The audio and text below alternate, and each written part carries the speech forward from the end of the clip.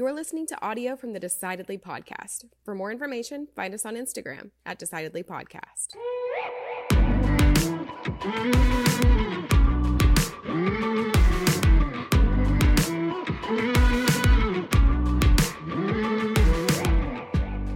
I'm feeling good today. Yeah. I went to jiu-jitsu on my lunch break. You're dedicated. Right before this recording. I love to do it. Fridays are my favorite because I get to wake up super early, start work at 6:30. I'm going to go to jiu-jitsu at 12, and then I'll do some work after that. So I love it. And I was talking with my friend Austin Powers. That can't be a real name. It's his real name. His real name. We call him AP in the gym because it's... Does he dress like he's from the 70s? No, he doesn't, but he does have a tattoo of Austin Powers, the character, on his arm. You kind of got to, right? You almost have to. All right, yeah. I mean, if my name was Shrek, I'd do that, lean into it. And he was talking with me about preparing for a fight that he has. He has an MMA fight next Friday in Arlington. And he was saying, I got to be careful about who my training partners are right now because I'm trying to up the intensity. Like I don't want to train with people who aren't going to help me prepare for this fight because it's going to be a real fight. It's not, right. Not, we're not playing around. And 100%. Yeah. Yeah. And he says, some people, I can't mess with them, man. I can't train with them because they want to play around. They're goofing around. They don't want to go hard. They don't want to be intense. Like I'm not about that. And he goes, you helped me out a lot. And he goes, I said, why? Oh, nice. I was like, well, I don't fight. I just do jujitsu. Right. I'm not trying to get punched in the face. Of course. And he says, well, because you are an asshole. Do you hear that a lot? It's a great compliment. And he goes, you're an asshole. I said, oh man, okay. So why? He goes, because you were just so mean to me when I started. And I was like, you're damn right. Are you? You're damn right. I'm mean. Of course. I'm not.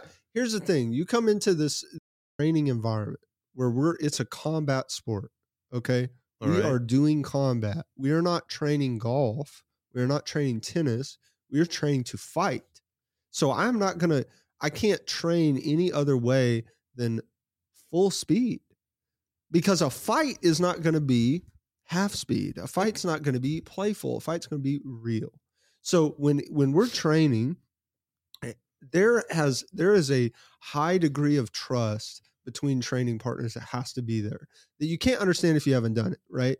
If I'm training, this guy who I'm training with might put his arms around my neck and squeeze until the blood gets cut off to my brain. He might twist my arm behind my back until my bones are about ready to pop. And if I tap on him, just a light tap, tap, tap, I trust that he's going to let go. There's not a referee when we're training. There's not anybody watching half the time. So I've got to trust this person a lot, and so do they have to trust me that I'm not going to rip their knee and tear their ACL, that I'm not going to intentionally try to hurt them. And so for me to come in and I don't know this person who I'm training with, I'm not going to let them get into a position that's advantageous when they haven't built that trust up with me to where I know they're not going to hurt me. I'm going to protect myself just like I would protect myself if I'm in a real fight. Now, I'm not going to be dirty. I'm not going to try to hurt them, but I'm going to be very on my P's and Q's to make sure that I'm safe. Now, after a while, if I know somebody and we've built up rapport and we've been training together for a year or two or more, and I know them and we're friends, yeah, maybe I'll be playful. Maybe I'll smack talk a little bit while we're training to be funny. Maybe I can be a little bit more relaxed, still train with intensity. So when I first met AP, we're training, we're hardcore going at it. And I'm not letting him do things that don't work. I'm not going to do things that don't work on him. I'm not going to try technique that's lazy or ineffective just because it's fun. No, I'm going to really, really go at it with him. And I used to try to beat him up all the time. And now, guess what? He'll beat me up sometimes. Yeah. Good. He goes, yeah, man, you helped me out. You made it tough on me. You made it hard on me. And I appreciate that. And I took that as a very big compliment. I thought of that today because I was taking this Enneagram test. I had never taken an Enneagram test. Enneagram, personality assessment. I'm taking the test and I'm looking at the questions, and a good number of the questions made me feel so uncomfortable because they were like, I often make people feel welcome. You're like, never. And I was like, never. Clearly not after this conversation am I going to sit here and say I make people feel welcome, or I go out of my way to make people feel included. I was like, dang, I don't do that. But I don't like that about myself. I don't like that I don't make people feel welcome, but I'm recognized, especially when faced with the question, I don't do that. Right. And for a second I was down on myself. I said, geez, man, that's not good. Maybe I could work on that. At the same time, in very specific contexts, not in general broadly, but in some contexts, like a gym where we're learning to fight. Yeah, you know what? I don't want to make you feel welcome. You're getting some positive reinforcement. I want you to feel unwelcome when you're trying to fight my ass. Was this a conscious decision to be less welcoming, or do you think that was just your natural tendency coming out? It's a conscious decision. If I catch you off the mat in the locker room, I'll be like, hey, what's up? Yeah. But if I don't know you, I don't even know your first name, yeah. and you come and we're trying to roll and you're playing and joking around, yeah, or you're trying some whack technique on me, you're just doing some goofy stuff, mm-hmm. or maybe you're flailing too much because you don't really know your technique and your ego is showing. You're trying to kick my butt when you've been training 6 days and you don't know anything. Right. I'm going to be very unwelcoming because you're either going to not show up or you're going to learn and you're going to get good. And that's what he did. He's very good now, and he's going to go out there and he's going to kick some guy's ass on next Friday. And I'm going to be very happy in the stands cheering him on. So, I mean, I'm just some guy at this gym. I don't know anything, but I'm not going to be put in a position to have some Yahoo walk off the street and tear my knee up in half because I let him get in a position. Yeah. Okay. I get it. Or I let him twist my arm behind my back just because, you don't want to be rude. I don't know. I don't trust you. Because you don't want to be rude. Yeah, because I don't want to be rude. I want to make him feel like he's doing good. Nope. I'll let you feel like you're doing good somewhere else. So I learned a lot about myself doing that Enneagram test. I learned a whole heck of a lot more talking to our guest, Tyler Zock. He's a certified Enneagram coach, a pastor, author, and co-founder of One Hope Church in Omaha. He trains business teams to grow in self-knowledge, empathy, and productivity using the Enneagram. You can find him on Instagram at Gospel for Enneagram, and you can find his book on book series on individual Enneagram types on his website, gospelforenneagram.com, where he tailors the message of the gospel based on your unique Enneagram type. We talked about the history and the origination of the Enneagram, values versus virtues, and challenging the weaknesses of your type, leaning into the strengths. I learned a heck of a lot, was forced to be self-reflective, and I know that you are going to learn something too. My name's Sanger Smith. As always, I'm with my dad, Sean Smith, and this is Decidedly.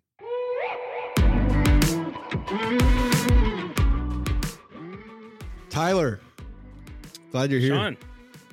Hey, how's it going? Well, good. He's Sean, I'm Sanger, but that's okay. Oh, did Morgan tell you I've been called a lot? looking? I've been called a lot worse. Oh, I bet. Great to meet you guys, and I'm excited to be on the show. Thanks for inviting me on. I'm glad you're here. I'm not glad that I took the Enneagram test because it was super self-reflective and uncomfortable. It is. And I'm sitting there answering these questions, and it's like I relentlessly defend the people I love and care about. I'm like, oh, geez, well, relentlessly.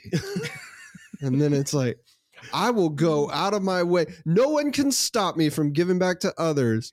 I'm like, well, I don't know. Some people could probably stop me.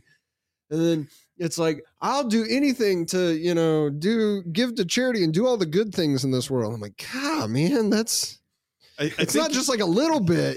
There's people out here that are really dying on this hill. I think you were saying that you felt like it was uncomfortably self-reflective, so you didn't like that at all. And I had to sit here next to him as he tried to wrestle through and explain and rationalize each answer. He goes, well, I care about people, but do I care about them relentlessly? Yeah, it's like, God, all these adjectives making it hard, Tyler.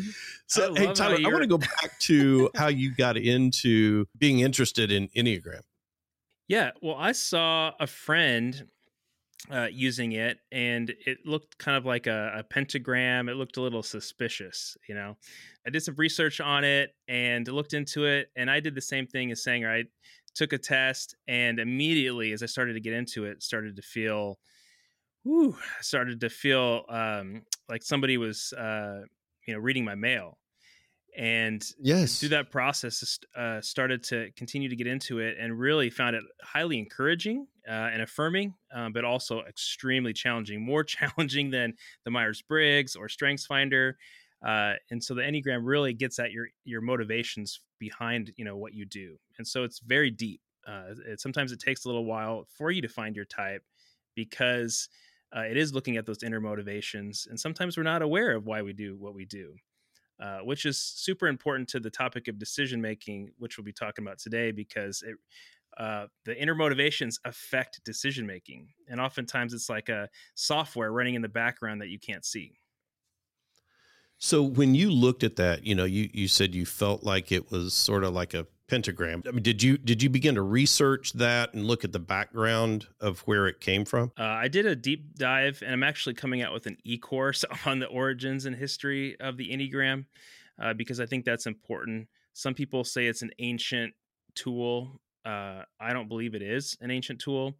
It's really a product of the 1960s, created by a guy named Oscar Ichazo. And so he was overlying personality insights. He was a psychologist, overlying personality insights during the same time Freud was sort of doing his work. And he overlaid it onto a 9-point symbol, which is where we get the name Enneagram. Enneagram just means a 9-point diagram. So it really is not an ancient tool, but really was developed in the 1960s. Why do people think it's an ancient tool if that's not true? Because some of the Enneagram is pulling from ancient sources. And so some people think it's Christian because of a guy named Raymond Lowell and others who developed some vices and virtues.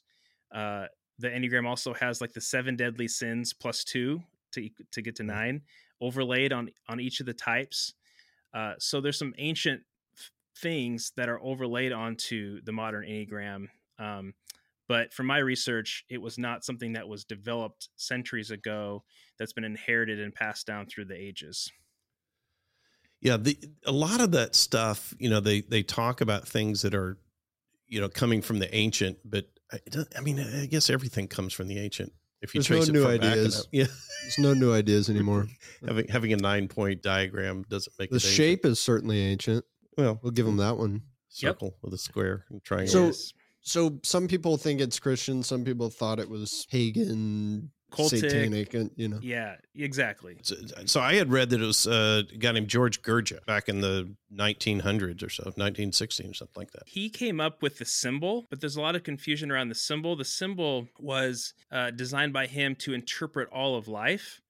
It was kind of like, how, in leadership programs, we use the triangle and we can overlay all kinds of, 3 different ideas onto it to be comprehensive. And, we can use shapes to illustrate things. He was taking the Enneagram and using it as a way to understand all of life. And so he put the musical octaves around the diagram and a whole lot of other things. But it was not a personality tool. He had the closest it became a personality tool for him was that he put a chief feature on all the 9 points. One was like, a person who acts like an idiot, someone who is a compulsive liar. It was very negative. That's the closest he got to, a personality tool.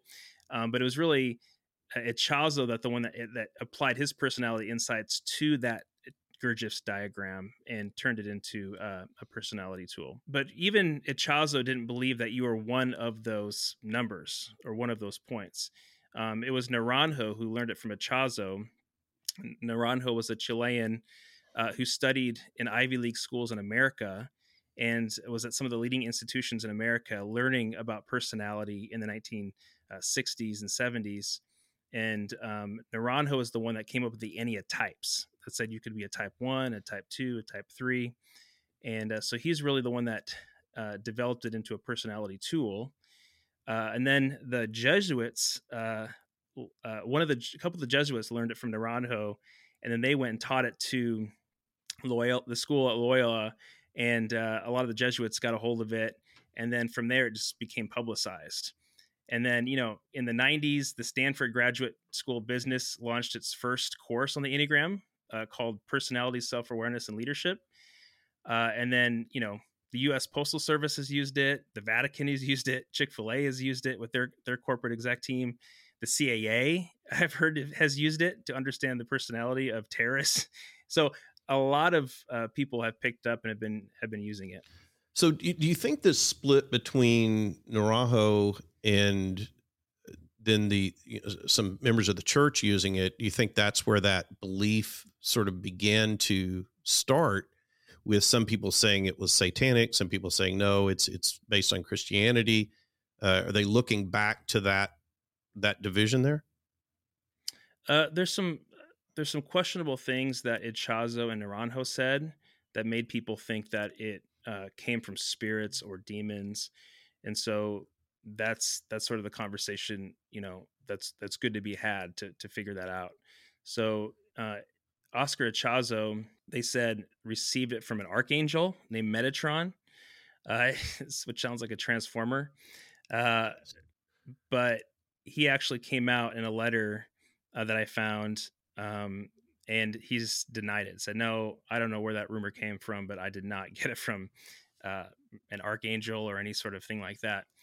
Naranjo later on claimed that he got it through automatic writing, that he got the Ennea types from automatic writing, which is sort of a new age way of sort of channeling your inner conscience, like channeling things from within and writing it down on paper. And some automatic is that sort of like a free flow? So if I'm just sort of getting into a different consciousness and I'm just writing what comes to mind, right? Or letting the spirit come through me, or a spirit come through me. Is that make it satanic? Does the church see that as a bad form of expression or creativity? Yep. The churches and other Christians have taken that one line that was off the cuff from Naranjo in a June 2010 interview on YouTube. They've taken that and sort of twisted it and distorted it. Because one, he never said that he got it from a demon or spirits. So that's one, thing there that's important to know. We don't know what he meant by automatic writing. It's much more likely that, he sat down and through meditative practice, got out on paper what was already inside. And the curious thing is he never said that and never claimed that until 40 years after teaching the Enneagram. So it was off the cuff in one interview. It was decades after he had taught it. No, he had never told anybody that before. And so even Enneagram experts like Beatrice Chestnut, who's not a Christian, says that she doesn't believe that he got it from spirits, and thinks that he was just kind of making a kind of a smart comment off the cuff. But all the evidence points to the fact that he didn't get it just out of thin air, but that he got it from his extensive research. I mean, he was a medical doctor, and he was he studied personality in Ivy League schools in America. So it's hard to believe that he would have got it out of thin air from, a spirit. Much more likely. I don't really understand the mindset of some Christians who make such an effort to avoid everything that they deem pagan or satanic. Christmas trees are pagan and Halloween's pagan and everything is pagan. Monster drink. Yeah, monster. Oh, have you seen that video? I have seen that video. Oh man. Harry Potter books. Harry Potter books are pagan and everything's the peace sign. I heard the peace sign was a broken cross. Oh gosh. Yeah. What do we believe? What do we believe about God? What do we believe about God if if all of these things are so evil and need to be avoided. And, I think that puts God in a really weakened state and viewpoint to say, oh, I'm serving this all powerful, omniscient God. But, if I have a Christmas tree in my house, he ain't going to be able to help me anymore. They're sneaking in with Halloween on me. Come on, guys. Give our guy some credit. J.K. Rowling said that she's never met a kid who has read the Harry Potter books that turned into a witch or practiced witchcraft.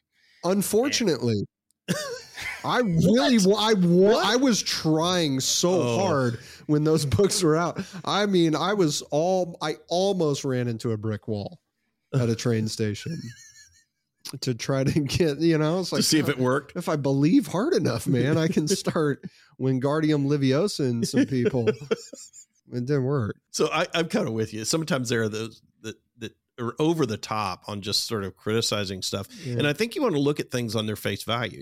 Is this a tool that gives me the ability to assess tendencies or personality tendencies, or we should be judging the outcome, not necessarily the motive for the creation of whatever it is that we're deeming to be pagan, right? I mean, what's the outcome? What's the worst possible thing that's going to happen about me understanding personalities a little bit better? Right. Yeah. The outcome. Now, if the outcome is bad, then maybe you can also point to the origin and say, well, hey, the origin is pagan and the outcome's not good. So we're 0 for 2 here. You should probably avoid that. And I'm going to listen to that. If you say, well, the outcome's fine, I got no problem with the outcome, but the origin's awful and evil. Well, right. Now I'm not so convinced. Yeah. So what the Enneagram, for people that don't know now, how is it used today? Yeah. Well, Naranjo he thought the Enneagram, it was not some sort of holistic religious worldview that he was pushing on people. He thought of it as a tool, and he was grateful that psychologists could use it, therapists could use it in their practice. He was happy that the Jesuits were using it in their religious worldview. He was just happy that other people were using it. And so what's really helpful about the Enneagram is that, again, it gets at your core desires, your core fears, those types of things that aren't so on the surface. And once you start to understand why you do what you do and why other people do what they do, it can on a team, on a business team, it can lead to greater unity, greater empathy towards one another, and really greater productivity as you understand your strengths and your weaknesses. So it's a tool to understand the personality differences that each of us are uniquely blessed with or cursed with. Well, I think, isn't it based a lot on what are these different personality types or characteristics?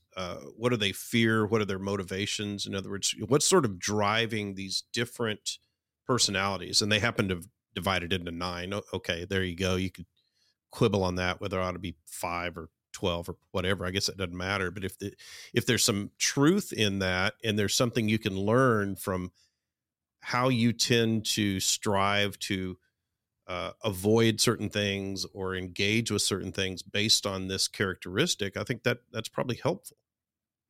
Very helpful. And think of the paint swatch or all the paint colors in Home Depot.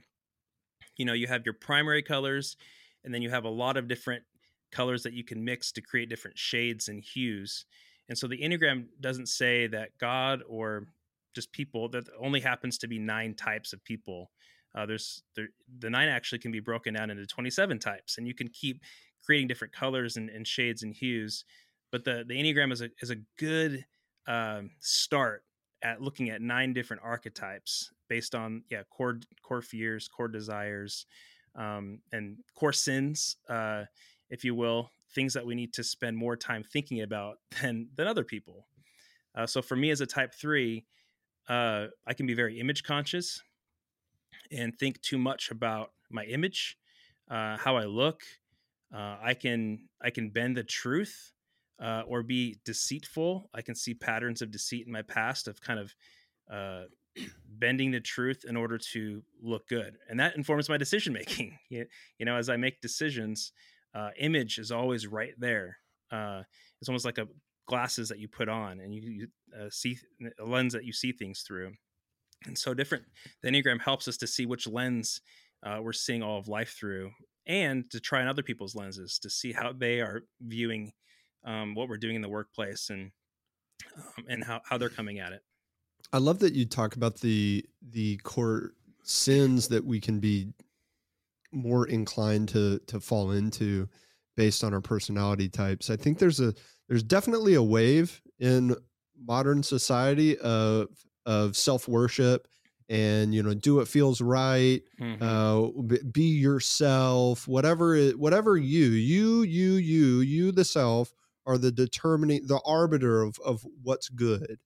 And that's very, very dangerous, right? And it impacts our decision making, because if whatever feels right to me and whatever I am kind of inclined to do is what's good, then I'm going to do a lot of bad things. And now a lot of people, they hear that and they think, well, okay, so Sanger's talking about drinking if you really want to drink, right? Or doing drugs if you really want to do drugs, or doing these things that we already know are bad just because the self is telling me to do it.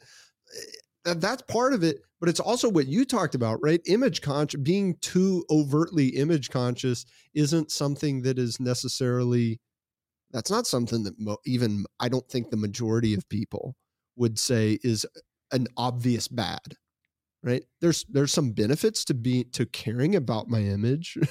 Not caring at all is no good, but caring too much is vanity, right? And so where's the line? But if I have this natural inclination as a 3 like you to be image conscious, then maybe I'm going to fall into vanity a little bit too much. Or maybe I'm going to fall into deceit to protect an image. And that isn't what our modern society is telling us to do. That isn't focusing on our values. That's not focusing on our values. Or maybe it is focusing on values, but it's certainly not focusing on our virtues, right? What virtues are important to us? And we should promote and focus on the virtues that we want to emulate most closely, not just the feelings that we have that we want to emulate most closely, or the perceived values that we want to emulate. The virtue for a type 3 like myself is truthfulness. So to become less deceitful, less bending the truth, less shape-shifting to present the image that I think other people want to see, and to be direct and truthful, to be fully authentic. And that's not very hard for a type 8. A type 8 is almost too truthful.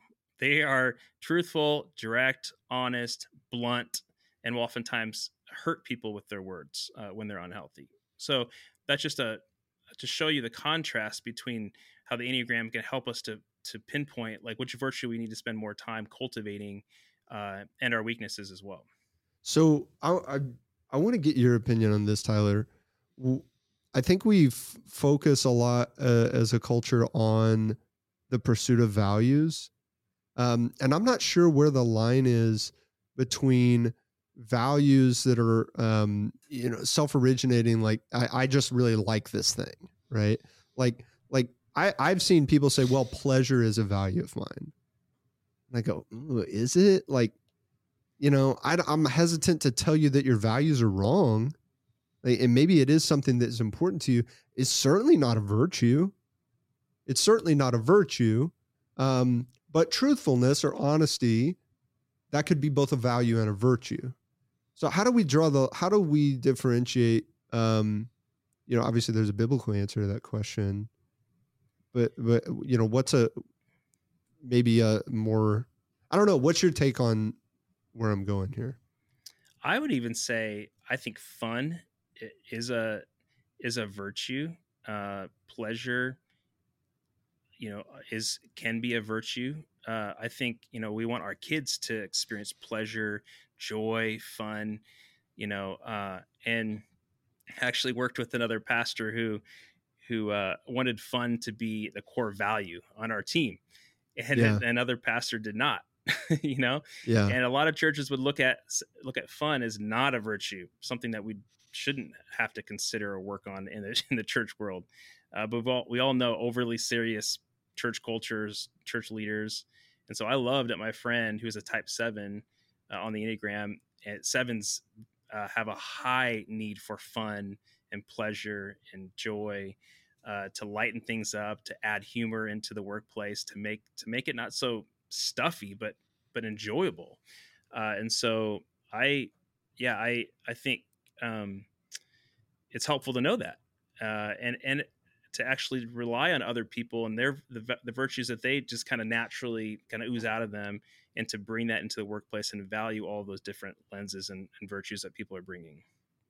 So give me a quick rundown kind of there's 9 different types there. Yep. What would you say is the overriding motivation characteristic in each one of these? What drives each one of these characteristics? I can give them in a very quick nutshell, and then we can come back around if you want later to talk about how the decision-making lens that they put on. So type 1s are called the improvers or perfectionists. And so they fear being bad or imperfect. They desire that which is morally good and right. They focus on what needs improving, and they avoid making mistakes at all costs. Type 2s are the helpers or befrienders. They fear being personally rejected. They fear being useless. They have a need to be needed. They have a desire to be loved and wanted. They focus on the needs of others, not their own needs. So they oftentimes avoid their own needs and desires because they're always thinking about other people. Type 3s are the achievers and performers. They fear failing.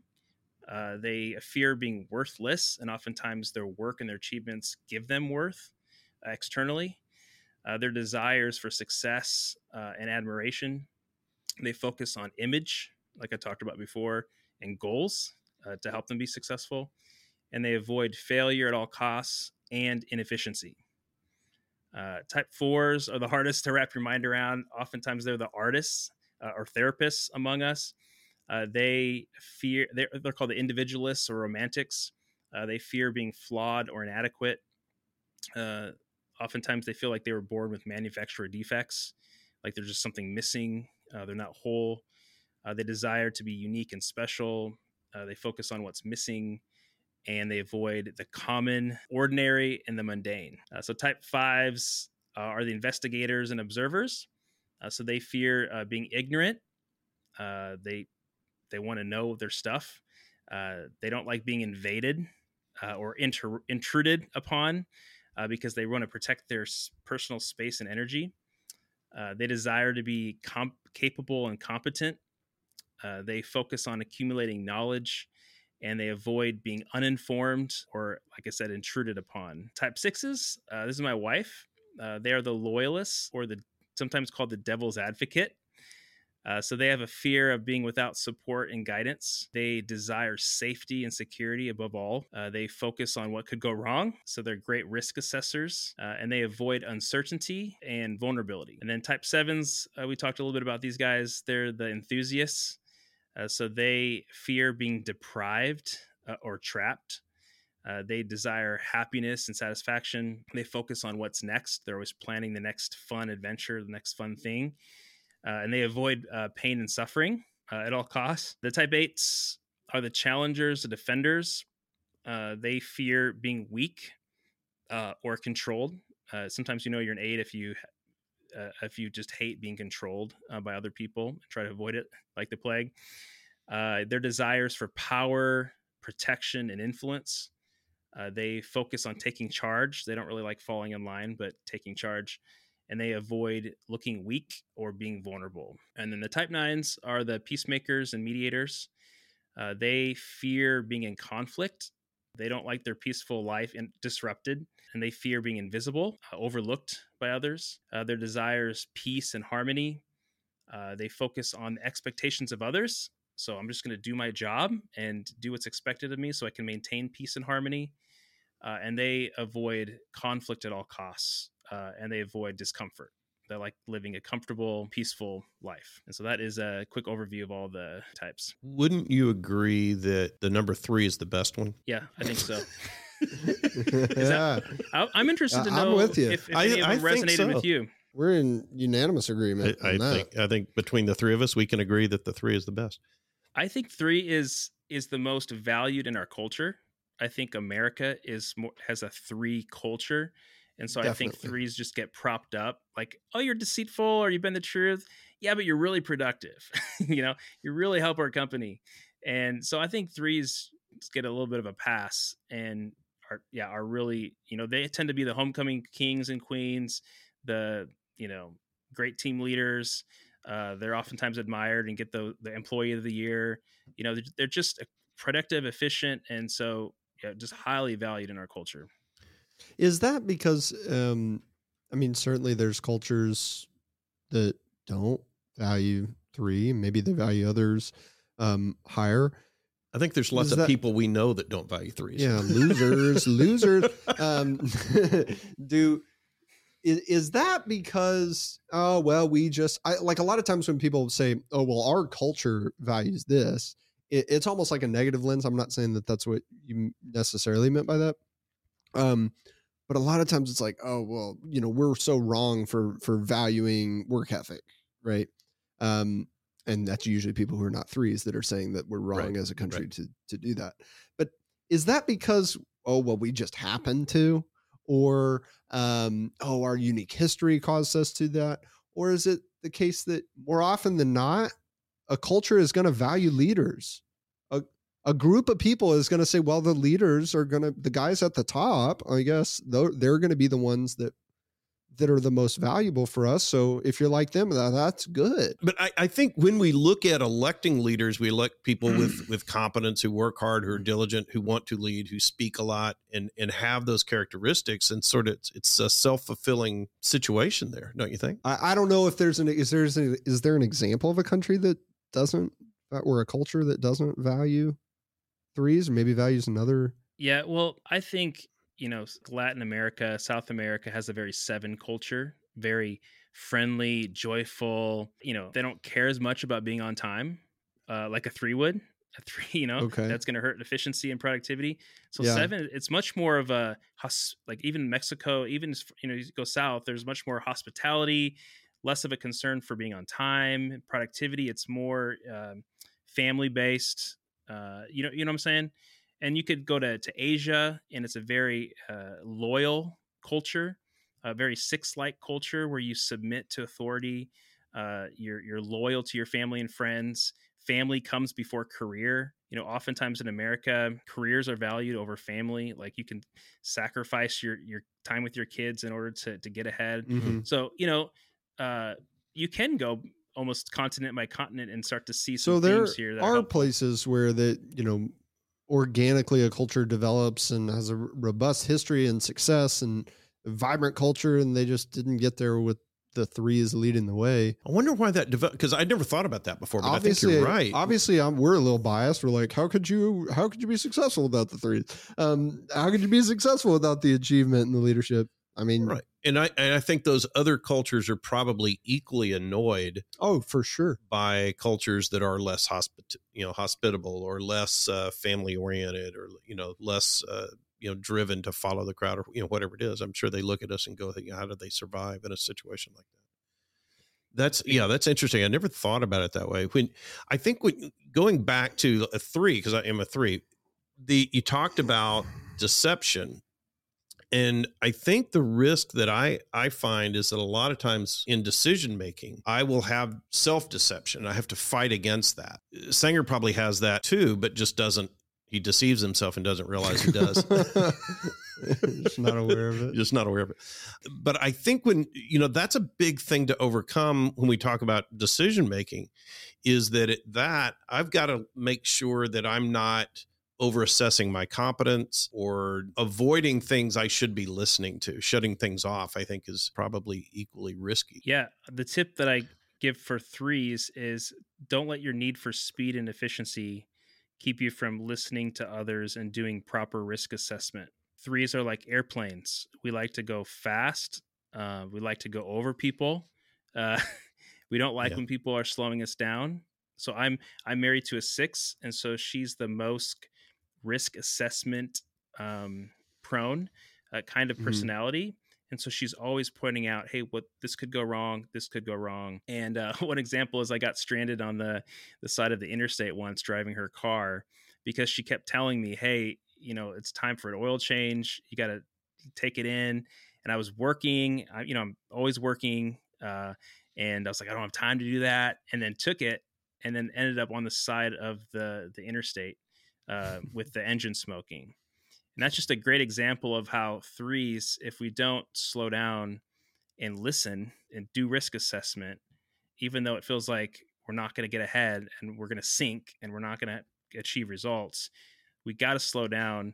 We got to listen. We got to do proper risk assessment in the decision-making process, and got to listen to my wife, listen to those sixes if we're going to actually be productive and not have blowups and breakups, in our life. What caused you or motivated you to do what you're doing? I think what you're doing, Tyler, is very unique. I've heard of the Enneagram all the time, right?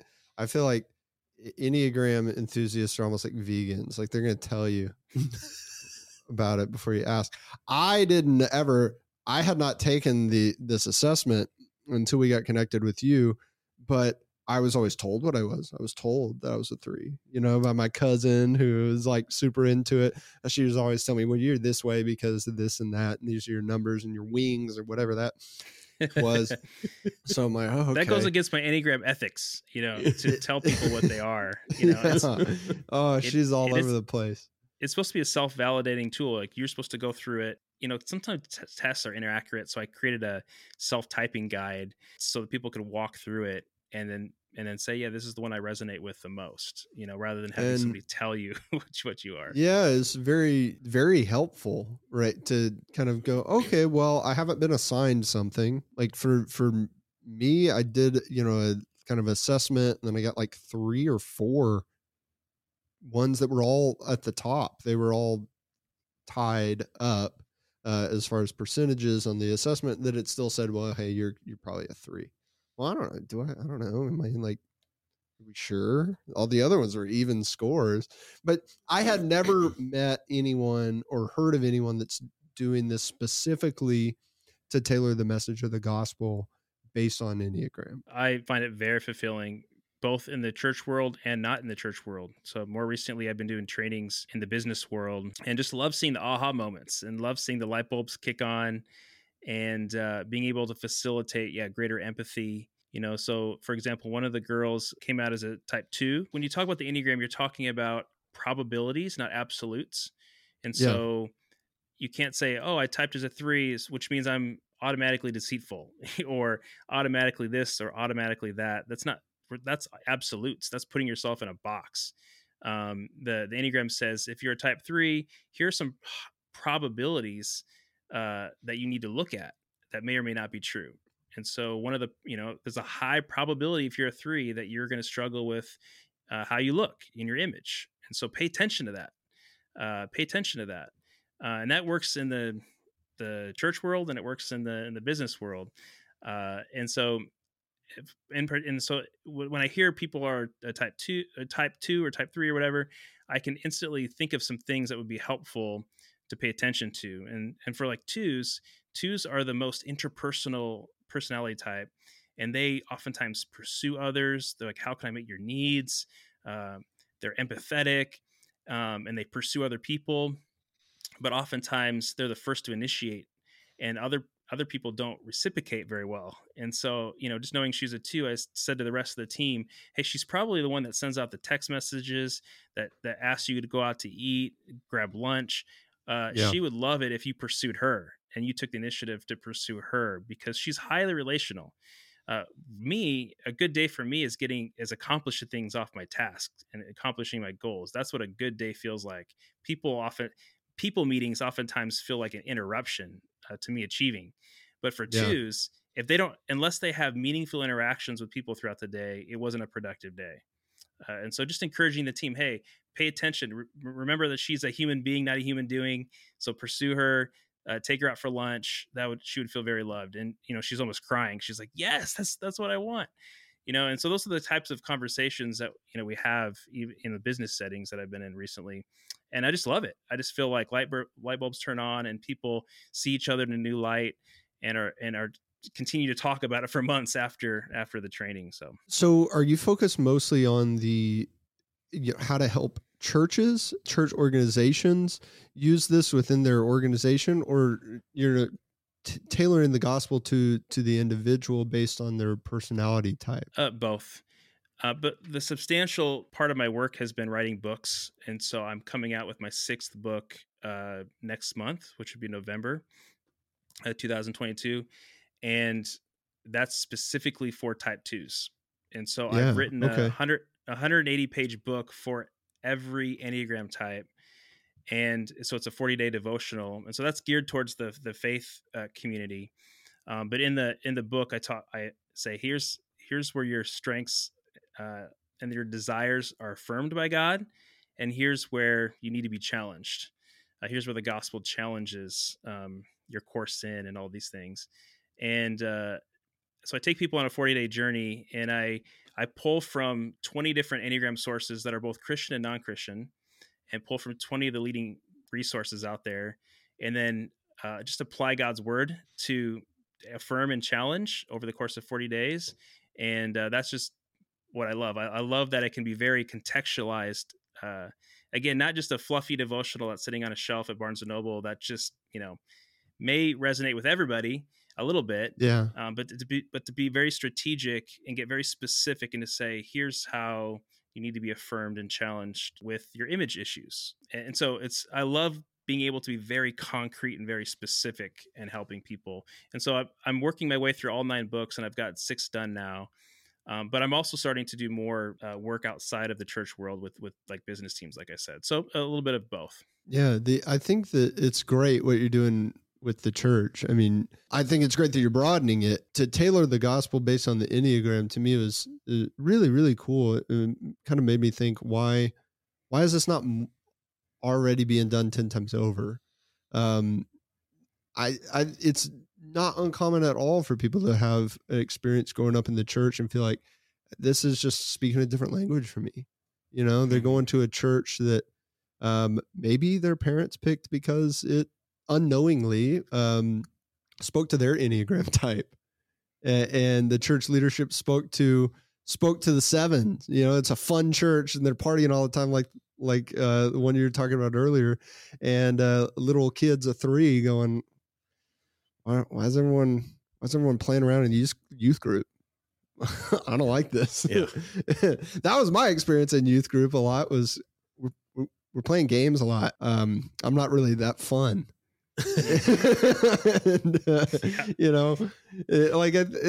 think it's a great thing to say, hey, this is how you can focus on your unique struggles and your unique strengths. So I love that. Yeah, I want to write a book someday for pastors on how their personality can make or break their ministry, because they have a lot of power to influence a culture. And so, like I said, sometimes the church is too fun.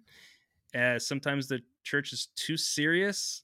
Sometimes the mega churches in particular, can get too practical and pragmatic, and doing too many practical things, that there's not a focus on the becoming whole and therapy and counseling and working on some of those deeper issues that oftentimes 4s can bring to the table. And so I think we can use the Enneagram as a way to see how can we become more, what are we missing? How can we become more comprehensive and whole? And if that makes sense. When we think about decision-making, I think our tendencies, particularly on some of these types, like a 3, is to make decisions for groups based on what you feel like is best. And sometimes that's the right way to go.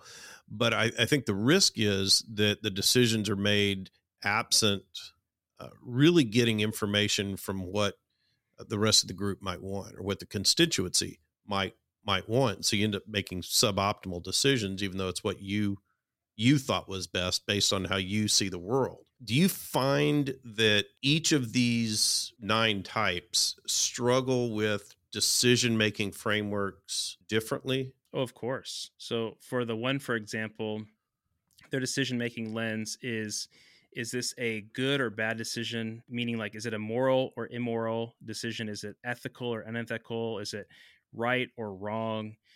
So they tend to be more black and white, and they care about getting it right. And so a decision is bad unless you can get it perfect.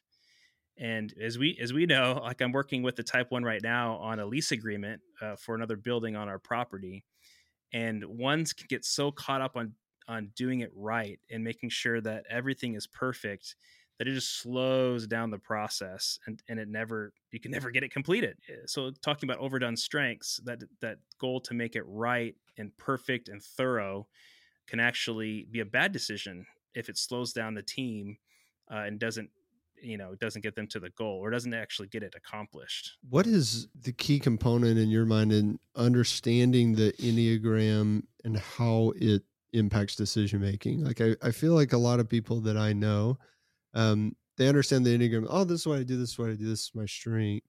How can we take that next step and go, okay, and now on decision making in the choices that I'm making in my everyday life, this is what I need to know about my Enneagram type, strengths, weaknesses, etc., to really be able to apply it to a decision-making framework that works. Yeah, they could just take the things that I said before, the core fears, the core desires, and then just work them out in how they might play out in decision making. So for twos, for example, they have that desire to be loved and wanted, and oftentimes they're the biggest people pleasers on the Enneagram. Yeah. And it won't say anything negative, because if I say something negative or give hard truth, then they're going to reject me. So I got to be nice. I can be the nice girl, the nice boy, and not say anything. But as you guys know, that can lead to some really bad decisions if what you really want is people's approval and affirmation and can't let anybody down. That's gonna make you stand in the way of making hard decisions and firing people when it's hurting the team. And so that's an example of how that core desire to be liked can actually lead to bad decisions or not making hard decisions. Yeah. The struggle I think that a lot of people have is, avoiding or pursuing unknowingly what their natural personality type or Enneagram type will pursue, and not seeing the consequence of that. Right. So I'm going to people please because I'm naturally going to people please. And then I realize later on down the road that I've sacrificed my own wants and desires by not voicing my opinion because I wanted to keep the peace. Or like threes will pursue image and achievement, and then later on down the road realize, oh man, I really neglected the relationships that are important to me because I was focused on my own wins. In the decision making, in the front end of that, right? If we can be more aware of those the pitfalls that we might uniquely find ourselves in, what's the next step to making better choices? Because a lot of times I think people will go, oh, well, I'm a people pleaser. And I know that sometimes that might mean that I, don't voice my concerns enough. So I'm just going to start voicing my concerns. I'm going to start being the opposite of myself. And that's not good either, right? We can't just say, oh, well, my Enneagram type is all negative, and so now I'm going to be the opposite of myself. But we also can't just completely embrace with no fear of the negative consequences or pitfalls either. Yeah, I think I see what you're saying. I try to lead out with affirmation and encouragement, by the way, in the books that I write. And I think that's really important, is starting with a place of affirmation, because how we're wired, how we're created is beautiful. It's special. It's unique. We are needed by the people in our lives. And so there's just a lot to affirm. And I think the Enneagram helps with that. I think the Enneagram also helps build teams being more interdependent. It helps show your need for other people. So for example, like the fives, their decision-making lens is logic and rationality. So, what does the facts say? That's all I trust. I don't trust feelings because they can be wishy-washy, and you can use emotions to manipulate people. So what do the facts say? And they tend to make decisions based on like, what's the most logical way to go about this? What's the most rational decision? But then when they're unhealthy, they can neglect people's feelings altogether, not take feelings into account, thinking of ourselves as like thinking heads on a stick rather than actually emotional feeling creatures, that aren't robots. And so if a 5 just knows that I usually come at things from a very logical, rational perspective, I might pull this friend or this coworker or this family member to help me to add feelings to my decision-making process, to know that feelings do matter. And, and if people are upset or people are hurt like that, they might leave your team. They might leave the organization. Like that's not rational to not take those things into consideration. And so I think the Enneagram just helps you to pull people in to say, help me see it. Help me to see things through your lens. And that's what we should all be doing, right? Is affirming the unique gifts that each other are blessed with, and not doing what particularly 3s are likely to do and say, hey, well, this is obviously the best. This is obviously the best. And if you're not doing it my way, you're wrong. If you're not motivated by the things I'm motivated for, you're wrong. But I think all types tend to do that. All people have a tendency to say, well, what's important to me, what's natural for me is clearly of higher value than what is natural for you.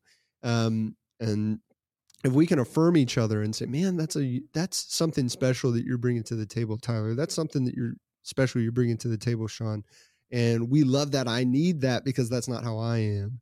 Then we'll be a lot better off. I think what you're doing is great. Where can people find your new 40-day devotional? All those books are on Amazon, but you could just find them through my website. The link's there. So gospel for enneagram.com. So it's gospel FOR enneagram.com. Or if you just search for my name, Tyler Zach, ZACH, you should be able to find my website. I knew it wasn't Zach. It's like I knew it couldn't be musician Zach. Bach. That's BACH. Yeah, there you go. Yeah, you got it. I didn't know if it was like a new age, I go by my first and middle name no type thing. Oh, also on Instagram too. That's kind of where the party's at. That's where I put out free content. I like long form content, so not just like quick little slides, but I've been, every week I produce a lot of content that I keep compiling from Enneagram resources to put out really valuable content for people that's free. And so they can find me on Instagram, the handle is Gospel for Enneagram. There's about 40,000 followers on there engaging and talking about the Enneagram. And so that's a great place to keep learning as well. Well, thanks for being here, man. I appreciate it. I learned a lot. Yeah, I really appreciate you sharing your wisdom with us. Yeah, I love what you're doing. Keep up the good work. Thanks, man.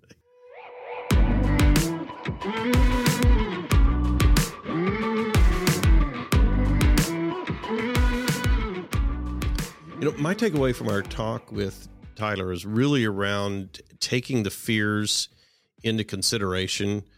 But you have to know what your baseline fears are first. And so it's really around understanding yourself and being able to see what are the downsides to what I might think is a morally righteous position. So in other words, if I tend to be welcoming and inclusive for all people, that's a morally good situation to be in.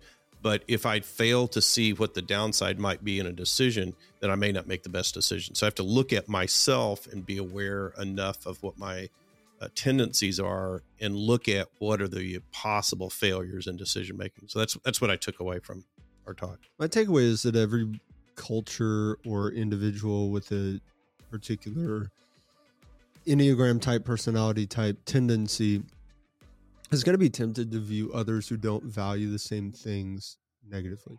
And we can see that in the way other countries view our country. We can see that in the way our country views other countries. And I can see that in the way that I judge other people for not living by my standards and doing things my way and choosing to pursue the things that I would pursue or value the things that I would value. And that's not helpful because that doesn't edify them. It doesn't allow those people within my own life to be the best version that they can be. So I think that we could all do a little bit better of encouraging others to live out what their unique strengths are. You just made a great decision to listen to this episode of Decidedly. Make another great decision and leave us a 5-star review wherever you listen to podcasts. We appreciate your support. It helps others find our community and defeat bad decision-making in their own lives. For more daily decision-making insights, check us out at decidedlypodcast.com and on Facebook and Instagram at Decidedly Podcast. Thanks again for listening. I'm Sanger Smith. and this is Decidedly. Insights, advice, and comments provided by Sean Smith, Sanger Smith, and speakers identified as part of the Decidedly podcast should not be considered recommendations. Speakers not identified as members of Decidedly are expressing their opinion, and their statements should not be construed as reflecting the views of the Decidedly team. This podcast is produced solely for informational purposes, not personalized advice.